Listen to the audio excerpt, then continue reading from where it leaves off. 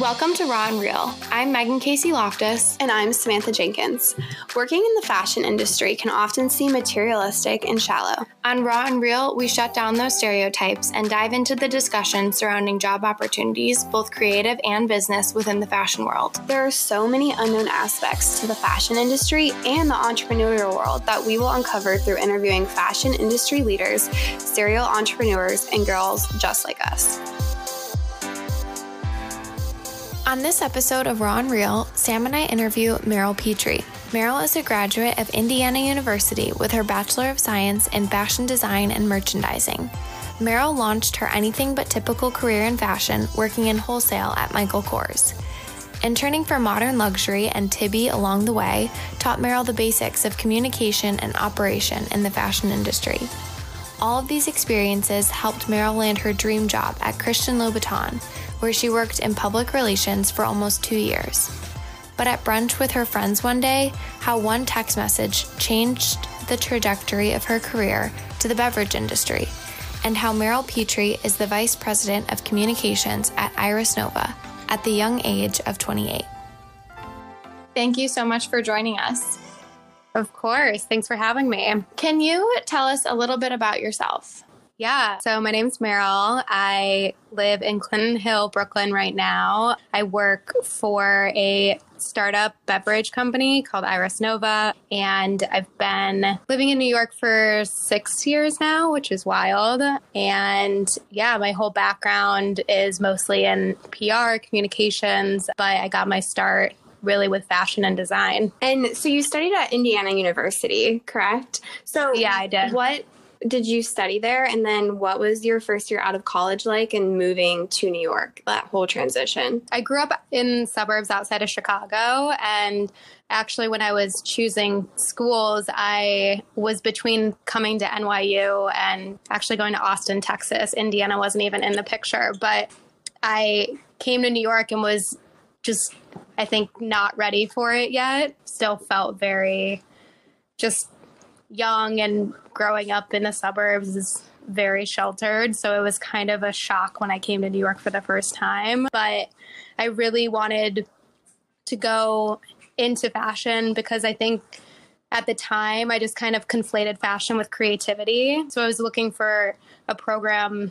or a university that had a fashion program, and surprisingly, I kind of made a last-minute decision to go to IU, and they were launching their first fashion design program my freshman year. So I signed on to do that, and it was really interesting because it was their first time really getting the program, but it's grown a lot, which is cool to see. What types of classes were you in this program? It was a mix. So it was a dual program, fashion design and fashion merchandising. So I was doing some classes where in the Midwest, fashion programs tend to always be around buying and merchandising. So I was learning that stuff. And then I honestly was really not engaged in that. It was, those were the classes that I didn't really like going to, but in my design classes, I was learning, sewing and technique and draping and pattern making and all of these things that I had dabbled with in high school and kind of played around with, but never had technical experience. So it just made fashion seem much more real when I could see all these things that I loved and then be able to analytically look at it and be like, oh, I actually know how to construct that, which really clicked for me. So after finishing college and moving to New York, what was your first position that you got in New York, and how did your kind of career start off in the fashion industry? Yeah, I mean, I came here and I really had zero connections. I went the summer between junior and senior year, I interned here for a brand called Victor and Rolf, doing mostly wholesale, but it was a smaller company in the sense that they needed help with everything. So I got to see aspects of PR. I got to see aspects of buying, and that was a really cool experience. And then when I was looking for something more full-time, being back in Indiana made it really challenging to apply for jobs that were less conventional. So a lot of recruiting happens in Indiana for the Macy's and those type of bigger companies. So I actually ended up interviewing with Michael Kors for a wholesale position that I took, even though I know I didn't want to really get into that realm of the fashion world, but I was like, it's my ticket to New York. So I took the job. It was really intertwined with the department stores. So I was working still 5 days a week, but a lot of days on weekends too. So when I got there, I was like, all right, I know I'm going to do this job. I'm going, to put my all in it, but I need something more. So I started interning for Modern Luxury on the side so that I could get some of that editorial experience. And then that eventually turned into something more stable that was more of like a freelance thing to start. So I was offered enough days to work there that I left my original job, jumped into that, and then picked up another internship with Tibby, which was really cool because it was such a small brand at the time. So I got to see both the editorial side and the brand side, and kind of having no experience and having it was a different time then. Like social media just wasn't as big. So I wanted to try a bunch of different things to figure out what I actually wanted to do. And at this point, are you 24? 22. 22. Okay. Sorry. I came here right after I graduated. I think like the month after. Okay. So you worked at Michael Kors for not a full year. Not very long. Okay. No. But I think it's important to note that even if you got a job offer and a position that you were like, this is not maybe what I want to do forever, but it got you in the door and you gained connections that way. I think that's really important to note, because I think some people sometimes turn down offers if it's not the exact job they want to do. And I think it is important to like keep your options open in a sense, especially when you're young and you were 22 and you moved to New York with like not a lot of connections. So yeah. And I remember going through that process, and both of my roommates at the time worked for Macy's, and they had we're on a very stable path, and I was very antsy in what I was doing and didn't want to do that similar route. And I remember so many people in my ear, including family members and friends, being like, you have to stay for a year. You just have to put your head down and do this job for a year, and then you can think about leaving. And I was like, why would I do that? Right. Like I can still do the job well when I'm in it. And I've never been in a job and done it half-assed, but I think I saw the opportunity and I was like, if this isn't what I'm meant to be doing, then I don't think I need to stay a year just to hit some magical number. Along the same lines, I think a lot of people think once they start working in fashion or in sports or in the music industry, which are very specific industries skill-wise, they feel like they've pigeonholed themselves like into this career. What would you say to someone who's nervous to take the leap as you did from fashion to beverage industry or entertainment? I think my path was definitely unexpected because from the editorial world, I worked at Louboutin for a while, and that was in all senses a dream job, working for a luxury French house. And it comes with a lot of, perceived glamour and perks. And it was a great experience. But I remember, a couple years in, I saw all of these direct-to-consumer brands popping up. And I was like, wow, I love the idea of working for someone or somewhere that, I can move up the ladder really quickly and make an impact more quickly than somewhere that, might take a couple years or follow a promotion cycle that just didn't really jive with my sense of ambition. So I saw all these brands popping up, and I remember specifically Outdoor Voices and being like, oh, this is, it still feels fashion aligned, but it's not typical fashion. So I started looking into a lot of those brands and smaller brands and ready for the next phase. I was sitting at Ludlow House with a couple friends. So I ordered Dirty Lemon, which was on the menu. It was like, it has charcoal in it. I was very much into the all the health trends popping up. So I was like, all right, this seems my speed. And then I saw a number on the back of the bottle. It said, if you want more, text us. So my friend who was having a drink they were like, oh, let's text them. I was like, let's not harass the brand today. And they're like, no, text them. So they text and just say more. And someone responds, which I now know is obviously just a person because I managed that whole team. And I was like, say a job. And so they were like, what do you want? And I said a job. And they were like, what's your background? I was like, I would do PR for Christian Louboutin. And they're like, all right, send us an email. So I sent them an email, and the CEO of the company responded to me, and we met and just talked it was definitely a long interview process. And now I can recognize why, because, working at a startup, there's so much going on.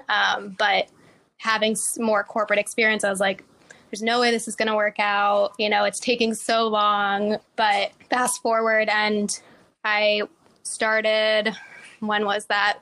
February 2018. So I've been there for about 2.5 years now. That story, I never knew that.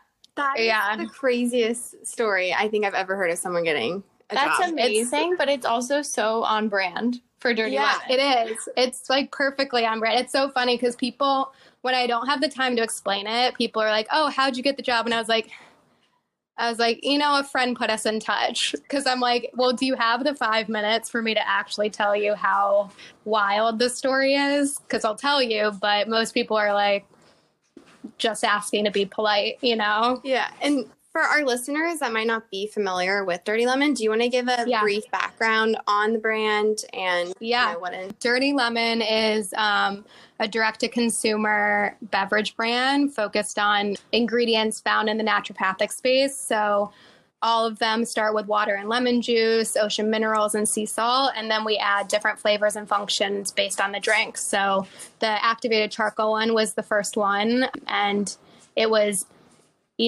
a brand in a bottle designed for Instagram at the time. If you shook up the bottle, the water was black. The bottle really stands out with the stripes in a photo. It was very much created for the social moment that was happening.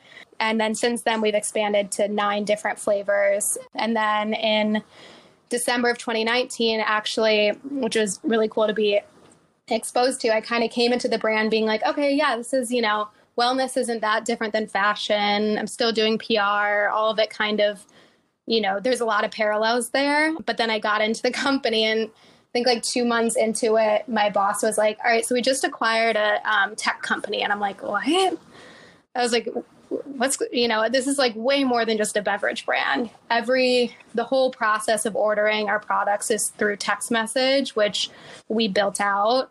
So we own that whole tech space. So at the end of December 2018, we expanded into a parent company, Iris Nova. So that includes our brand Dirty Lemon and now 7 other portfolio brands that we act as a distributor for. What would you describe the type of customer drinking your products to be?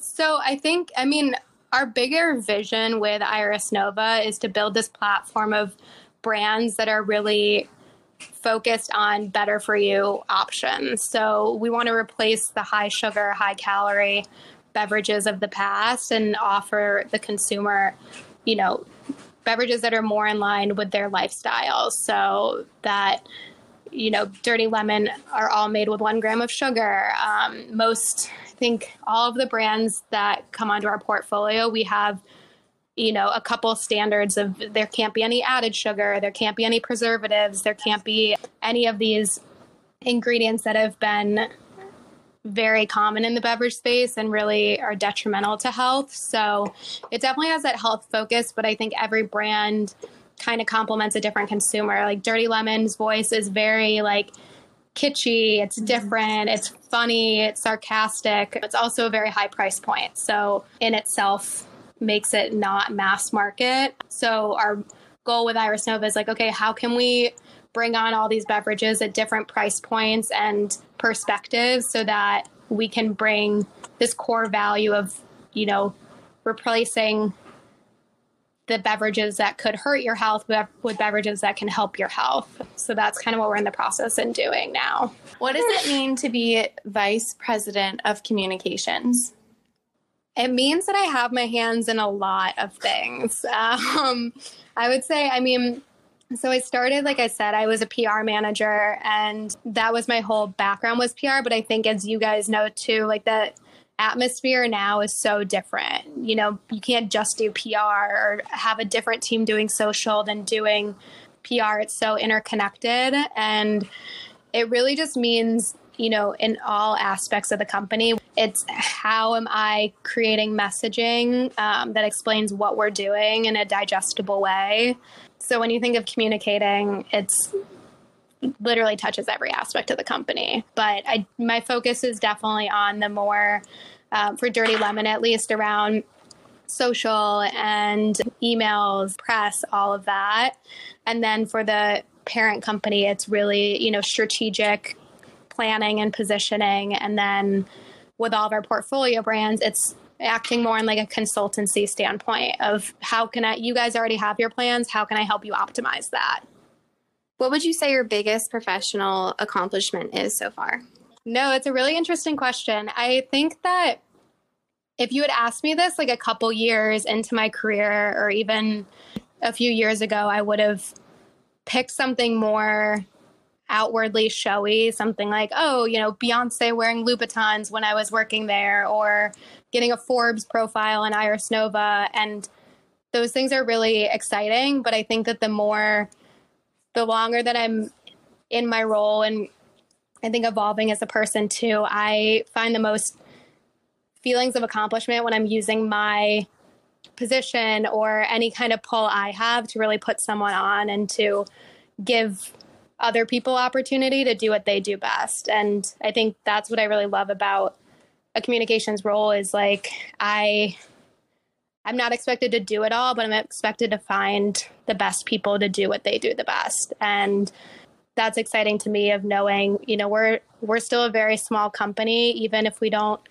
seem it to the world. And every opportunity I can take to say, okay, how can I, elevate this person by working with us? That always makes me feel accomplished.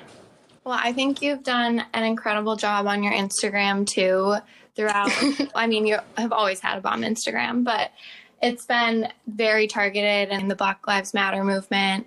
And Merel, she raised a lot of money for GLITZ, the Black Trans Lives Matter organization. Can you talk a little bit about that? After George Floyd's death, I had a lot of people reaching out to me. And Megan, like she said, we were neighbors. We grew up in a very predominantly white community. And a lot of people that follow me, I knew were from that atmosphere. And I'm so grateful for living in New York and being exposed to different people and cultures. And so I'm empathetic to, people that don't have that experience. So I wanted to use, and I'm not a very personally active social media user, but I knew that I was getting outreach from friends or distant people that I hadn't talked to in a while, just sending me texts, asking me questions. And I wanted to use my platform, even though it's small by every judgment of Instagram. But I knew that if people would listen to me, that how can I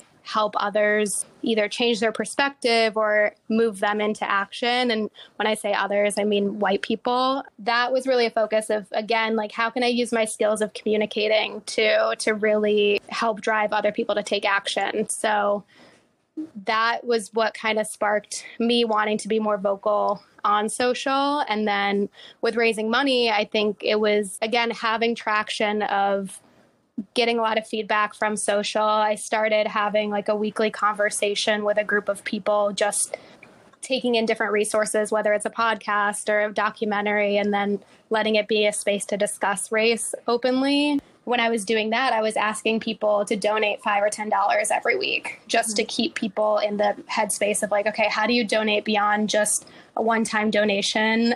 And people were doing it. So I tagged GLITZ because I went to the protest in for Black Trans Lives in Prospect Park.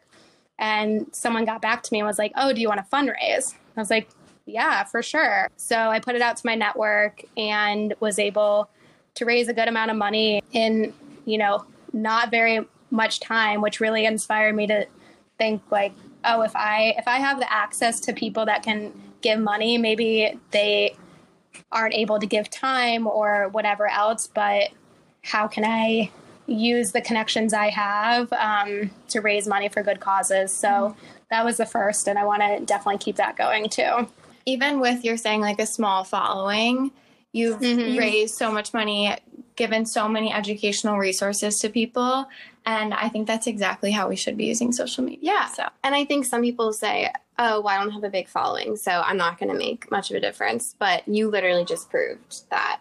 Yeah, I do. And I think it is it just shows that I think you can make such a bigger impact with the people you interact with more closely too. You can connect really easily and make impact with people that you've been close to. And you don't need to do that on a macro scale always. Like any conversation is beneficial. So that's kind of been my approach, is like better to have 3 people show up on a Zoom meeting every week and have those 3 people tell 3 people who tell 3 people. That's, I think, how we can collectively like heal each other. What is the best piece of advice that you've received, either career-wise or personal-wise?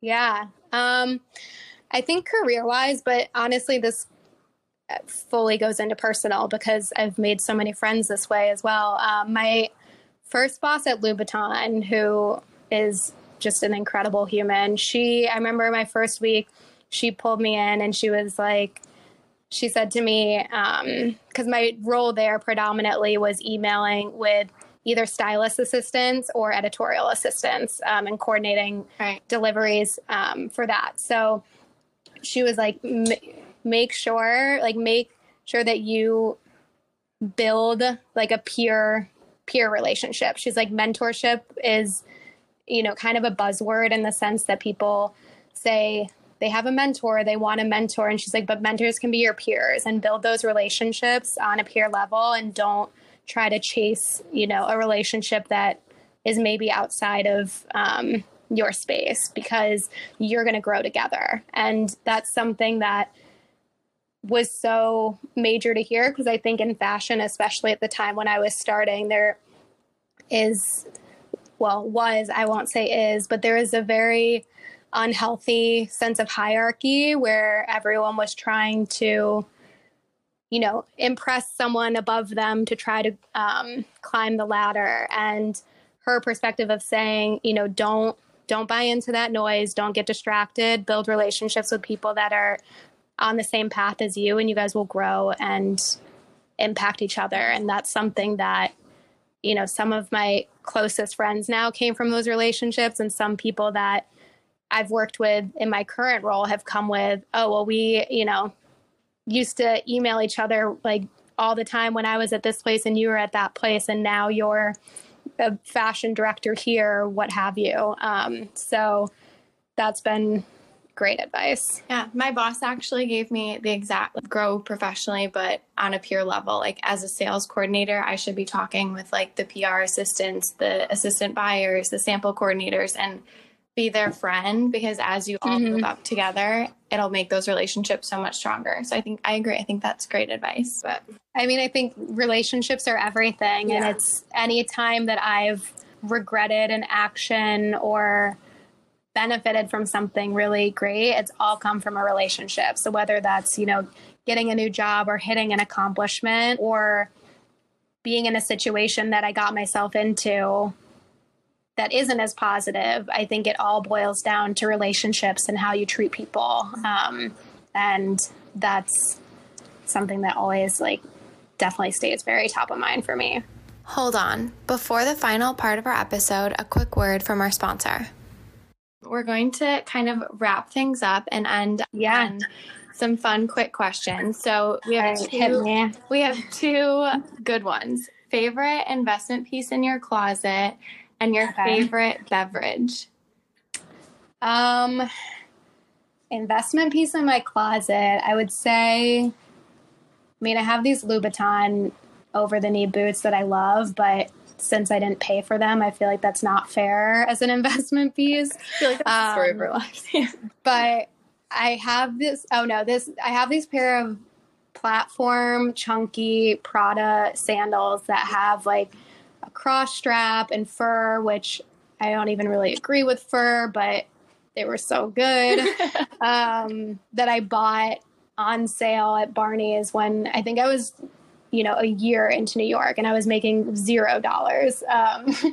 And I scrapped together. Like, I remember literally spending $30 on groceries for months at a time because I was like, I need these shoes. And to this day, I love them. And they're polarizing. The haters will say they're ugly, but I will love them forever. They're great. They're probably so major. They're great. Okay, favorite beverage? Oh, this is a loaded question.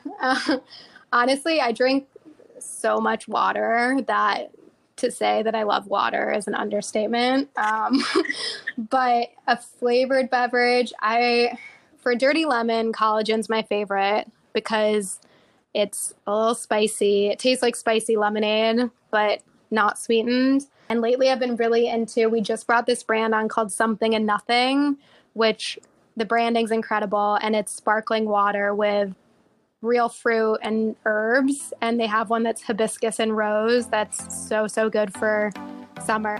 Thank you so much, Merel, for coming on Raw and Real. And if our listeners want to follow you, where can they find you on Instagram? Or your handle? It's just Merel Petri, MEREL PETRI. Thanks for listening to this episode. To keep up with what's happening on our podcast, follow Raw and Real NYC on Instagram.